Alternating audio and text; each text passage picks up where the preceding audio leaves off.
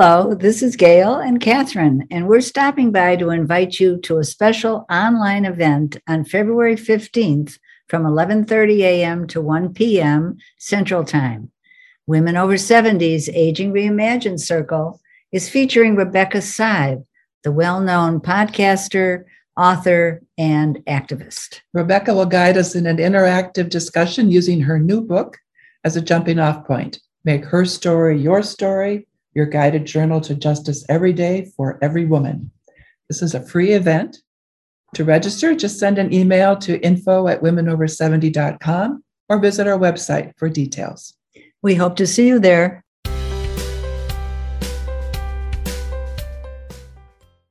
Hi, I'm Catherine. And I'm Gail, and we welcome you to Women Over 70, Aging Reimagined, our weekly podcast. Our signature is sharing stories of vital women between the ages of 70 to 100 plus who shattered the myth that we become irrelevant as we age. Be sure to visit womenover70.com, our website, and make a donation. Join Aging Reimagined Circle and visit the Books for Women section. Invite us to conduct a workshop or speak to your organization. We share relevant clips from podcast guests and offer numerous programs to enrich women's lives. And today we are honored to be talking with Frances Poppy Northcutt, age 78, from Houston, Texas. Poppy is a true pioneer. She began her career in 1965 as a computress, if I'm pronouncing that correctly, for an aerospace contractor to work on NASA's new Apollo program. Stationed at Houston in Mission Control, Poppy and her team designed the return to Earth trajectory that the Apollo 8 crew took from the moon back to the Earth. As the first female engineer, Poppy also worked on Apollo missions 10, 11, 12, and 13. And after the space program was cut back, Poppy earned her law degree, practicing as a criminal defense lawyer and an advocate for civil rights. Now in semi-retirement, Poppy works and volunteers for several organizations in Houston, advocating for abortion rights. She describes herself as a full-time women's rights activist, a mission that began nearly 40 years ago. So welcome, Poppy Northcutt, to Women Over 70, Aging Reimagined. Well, thank you. It's good to be here. Thank you. So, since the 50th anniversary of Apollo, I know you've been called on to tell your part of the story many times over. And what would you like to highlight for our listeners? Well, with regard to the work on Apollo, many, your listeners will have experienced many of the things that I experienced in terms of the discrimination at the time. If you recall, we did not have any women astronauts at that time. We didn't have women astronauts until much later, not in Apollo at all, but until we began to have the shuttle and ISIS and so forth. Mm-hmm. There was also a lack of women in technical roles on the ground. And I had the peculiar distinction of becoming the first woman in mission control. I had no idea at the time that I was going to be that first woman. I knew that women were scarce, but I didn't know that there were none at all over in mission control. Mm-hmm. But going to work in the aerospace industry right out of college was a quick course in sex discrimination. Mm-hmm. At that time, we didn't have women's studies programs like they do now. So I really knew nothing about the state of the law with regard to women. I knew there was a lot of stereotyping, but I didn't fully understand the extent of discrimination. Mm. What did you major in college? I majored in mathematics. Mathematics. So I was, thinking that you were a pioneer in the whole STEM movement that is so prevalent today. How did that come to be your area of emphasis, mathematics? And then what even influenced you to apply for working in the space program? Well, a lot of it was happenstance. In terms of majoring in mathematics, I scored I scored well in mathematics, and studying mathematics was not terribly non-traditional for women. I mean, we had women math teachers, and that was usually the expectation for women at that time, is that they would become school teachers. Mm-hmm. And I more or less, pretty much thought I might end up doing that. But also the use of high-speed computers was just beginning, really. And I took a computer programming course in college. I didn't really specialize in computer programming, but I was sort of interested in that. I knew that was an emerging field, but a lot of it was, just that I scored real well in mathematics. I had a high aptitude for it in terms of why I majored in it.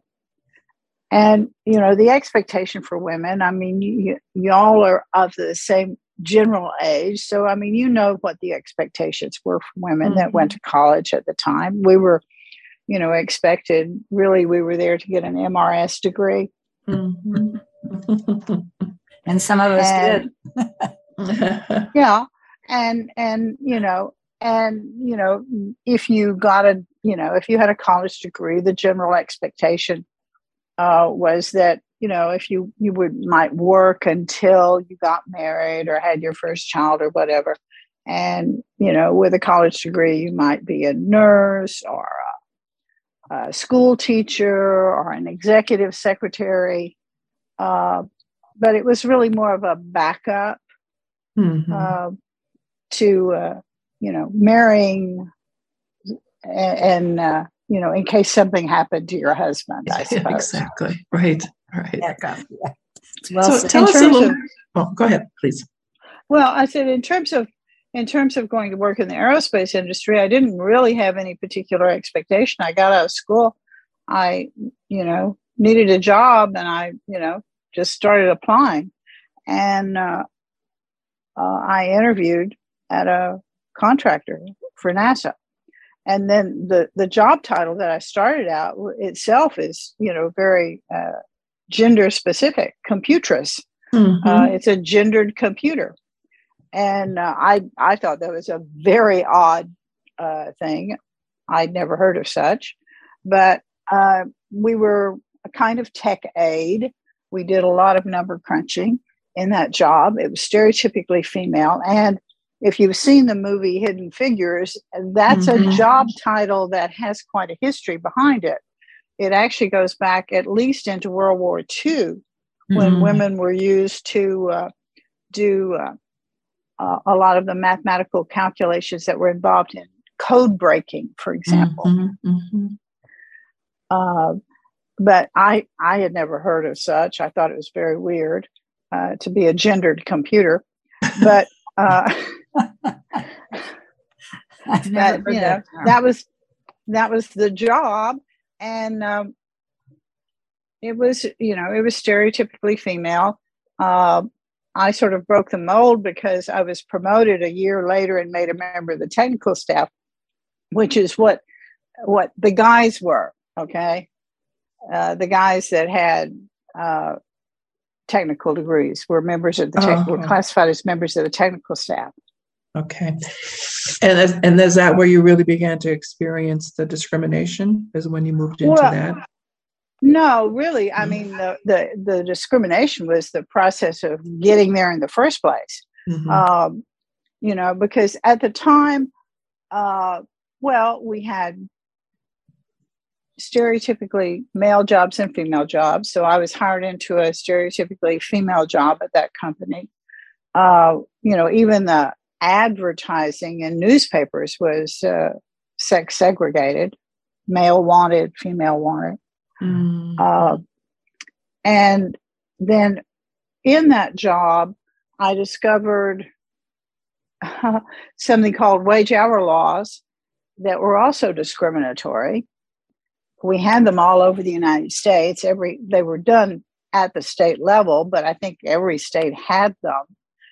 They had little variations among them, but basically they were limitations on women more than on men. In Texas, it was a wage hour law that said, and this was about getting overtime, is that if you were a woman, an employer was not supposed to work you more than 9 hours a day, 54 hours a week. Mm.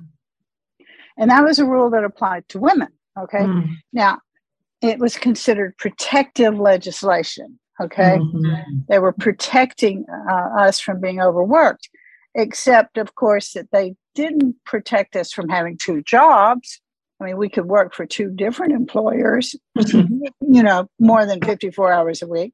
What it really protected us from was getting a lot of overtime. Mm-hmm. Right. And I was working in a field where we were doing a lot of overtime work because we were trying to meet President Kennedy's goal of landing a man on the moon. So, I was having to, I was not paid, couldn't be paid for all the hours that a man could be paid. Mm-hmm. Now, I did not follow the rules. My boss would come by and tell me, we can't pay you if you stay. I mean, you need to leave, whatever. And I just ignored it and stayed and worked. Because one of the things I realized was that it wasn't just about the pay, that law was really damaging women. I sort of knew instinctively that that the real damage was much broader than that, because what it did was devalue women as employees in general. Because if you were an employer, okay, who had crunch work, okay, and many businesses do, they have time periods where they have real heavy need. I mean, who are you going to value more? Are you going to value the guy that can stay there and work 60, 70 hours a week? Or are you going to value this woman who's going to leave at 54 hours? Mm-hmm. And that's going to affect, as I said, how you value them. I mean, what their base salary is. It's going to affect whether you consider them for promotion. It's going to affect when it comes layoff time. If there's a layoff time, who are you going to lay off? Okay. So to me, the real impact of that was much more far-reaching than, I didn't get all the overtime hours that somebody else would get. It really had to do with promotion and value to the company, which is why I just, the other people that were in my job position, they left at 54 hours. Mm-hmm. I'm the one who got promoted. Uh-huh. Okay. Mm-hmm. And I think that's a big part of the reason, because my peers, when I talk about my peers, I'm talking about the guys that I worked with, not the women, but the guys that I worked with. They saw me as one of them because I was working the same way they were working. Mm-hmm. You just weren't getting paid for all that extra time. I just wasn't getting paid for the extra time, but I was working and I was fully part of the team. If I had been somebody who left, I'm now part of the team the way they were. Yeah. Were you aware at the time of how historic your work was going to be? Did you really feel part of this larger vision of President Kennedy and others? Well, I certainly knew that going to the moon was a huge, was a huge endeavor. I mean, how could you not know that was a huge endeavor and was historic? So in that sense, yes, everybody was aware of it. I mean, was I aware that I was going to be considered historic myself? No, that never occurred to me. But the work itself, yes, everybody knew that what we were working on was really a gigantic leap in terms of technology. Mm-hmm. Yeah, incredible. So when people have come to you now during the 50th anniversary of Apollo, they must see you as a historic figure in that era. What do they ask you about? What are they interested in knowing about? Well, a lot of times, it's women, and they're interested in knowing about the barriers that women face, and many of the barriers are really the same. There's been some progress, but a lot of the barriers are still present. The assumption about what women can and cannot do, the assumption about, what we're good at, what we're not good at. Some assumptions about, she's going to leave. She's going to, have children and not work anymore, or, not prioritize the work. So, women today that are in these technical jobs still face these kinds of problems. And they're very interested in hearing just the history of, what the discrimination was at the time. And we, as I said, we still have a lot of it, okay, in terms of pay. When I was finally promoted, it took about 3 extra months for them to promote me. The operations manager, who was the top guy in Houston, had told me after I'd been there 6 months that he expected to promote me in another 6 months. But that did not happen on time. And the reason it didn't happen, as it later turned out, I found out when he did tell me, yeah, we got it through, was because the pay disparity was so great. He had to go through layer after layer after layer of the corporation to approve this promotion because of the pay disparity. And he said it would have been easier to have fired me and rehired me. Oh my. Because he could have done that without all of that, hierarchy. So was he a mentor for you, Frances? Well, I suppose I didn't think of him as a mentor. Of course, women didn't have mentors at that time. I didn't have some close personal relationship with him, no. But I mean, he knew I was working hard. I mean, everybody there knew I was working hard. But he was just a very fair-minded guy, and I think also it became an ego trip, kind of an ego thing with him that, it irritated him that he didn't have the power to do what he wanted to do. And I think that was a big part of why he fought so much. Okay. Interesting. Right. And when that promotion went through, were you earning the same as the men at that point? No, he made a compromise. He was apologizing to me as he told me about all this, because he still could not get me to the level that he wanted to get me at, that he thought that I should be. And he said, I had to do this compromise. I mean, this is the best I could do. Okay. Just to get you at the bottom of this pay category. Wow. But he tried. Yeah. He tried. He fought for me, which was good. Lots of women would not have somebody who, whether out of concern for the employee or out of their own ego, would fight for them. Yeah.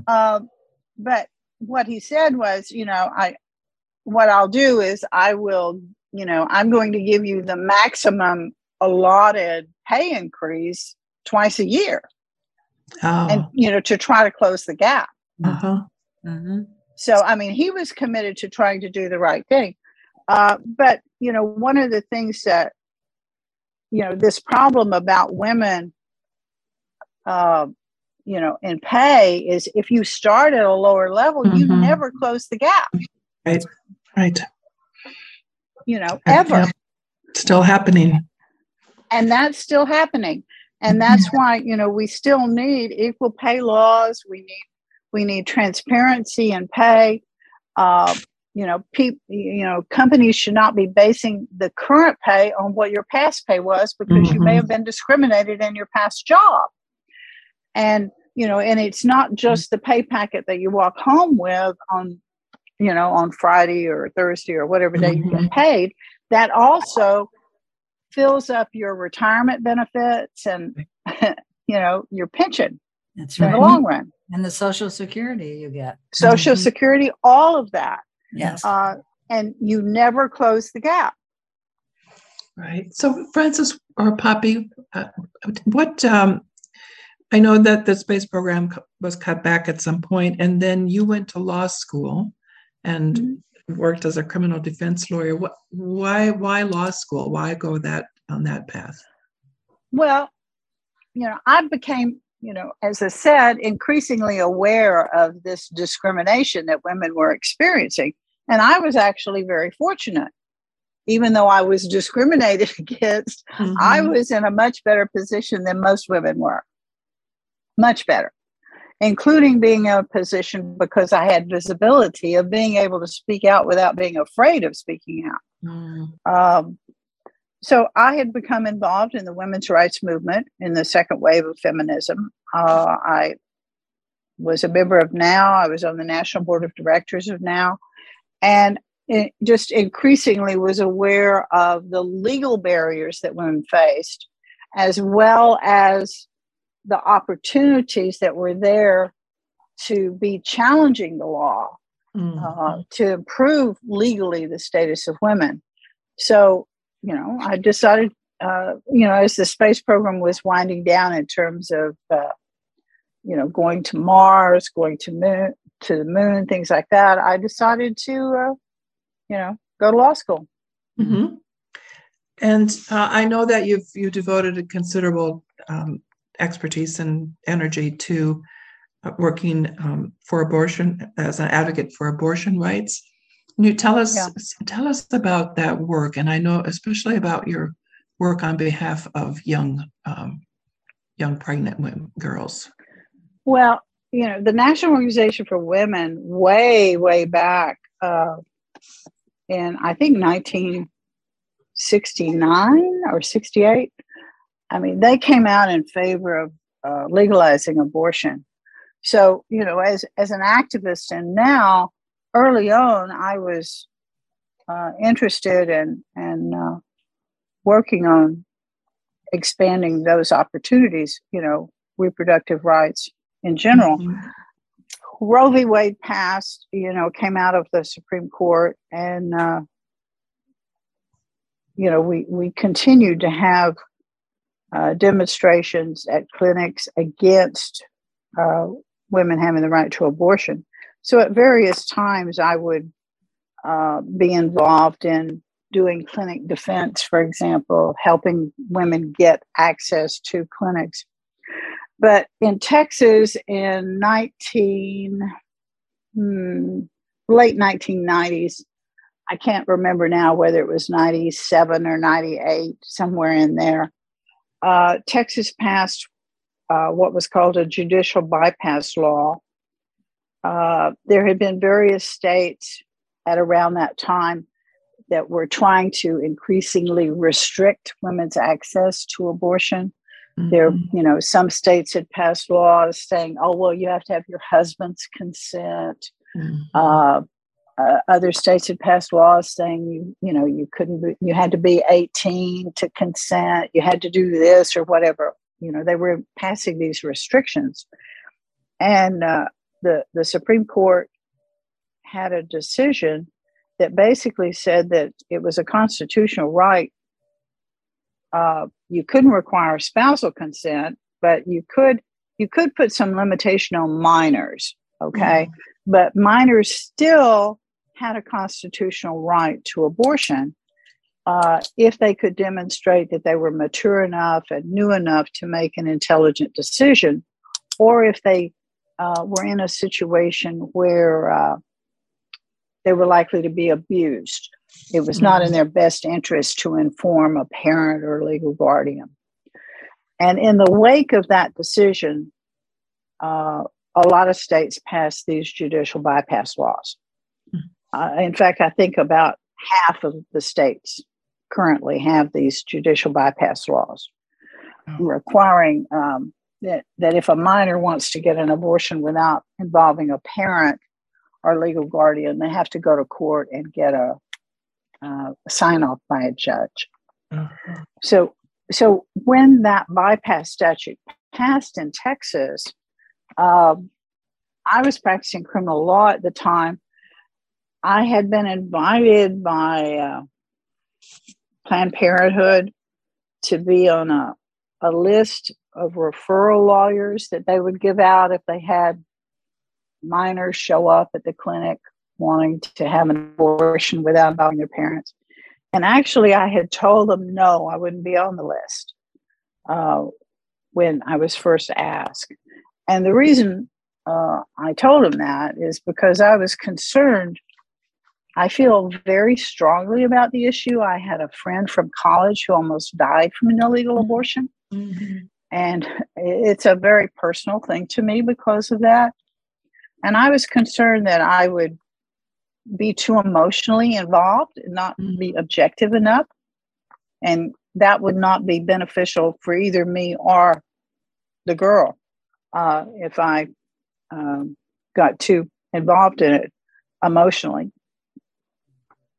What the odd thing is that the very first case that was filed in Harris County, which is the county where Houston is, landed in a criminal district court because in Harris County, these bypass cases can land in any of our courts. Mm. And I got a call on that first case from the judge wanting to appoint me to represent the girl. Mm. And he wanted to know if I knew about this statute. It was the first day it was in effect. Mm. And I said, actually, I do, Judge. I have kept up with it.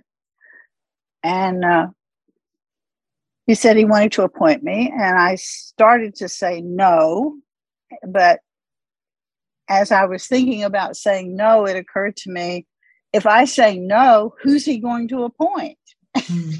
And I kept thinking of who he might appoint. And I thought, I'm not real thrilled with the other people he might appoint if he doesn't appoint me. I mean, because I knew who he appointed to things. So I guilt tripped myself into accepting the appointment. And after that, then I was the only person who had handled one of those. So the next time someone walked in the door, they called me again. Mm-hmm. And are you still doing that? Is that part of I still do this. Mm-hmm. I've been doing judicial bypasses for 20-something years, representing these pregnant teenage girls who are in positions where they cannot talk to their parents, or often they're in a position where they have no functioning parental unit. Mm-hmm. Sometimes they're true orphans. Both parents are dead. I mean, I've had girls that, both parents were killed in an automobile accident. And in many cases, if you're not rich or affluent and you become an orphan, you go live with granny or an aunt or whatever. They don't go through and get legal guardianship. Mm. The family just steps in, okay? Mm-hmm. Well, what that means is that granny can't sign in Texas for you to have an abortion if she doesn't have paperwork from a judge saying that she's the legal guardian. Mm. She may be raising her, okay? But those girls have to go to court as well. And then, of course, there's a lot of girls that they, have a parent, but they don't have a functioning parent. Mm-hmm. The parent may be in the Texas Department of Corrections, also known as prison. Maybe the parent is a drug addict and, who knows where they are. They just are off somewhere, completely unreliable. And then, of course, some girls are in situations where they have abusive parents. Some girls know that they would be kicked out if they told their parent. Mm-hmm. There's a lot of different things. In Houston, we have a lot of people here from other countries, refugees in many instances. And I've represented a number of refugee girls, some from Africa, for example, from war-torn countries, mm-hmm. some from Central America who are fleeing, gangs down there. They have no parent that's in this country. Mm-hmm. And with, so there's no one who can sign for them. Yeah. So it sounds like you're committed to continuing this work. Very much so. Right? Mm-hmm. It's very difficult right now because Texas passed this notorious SB 4, right, which makes it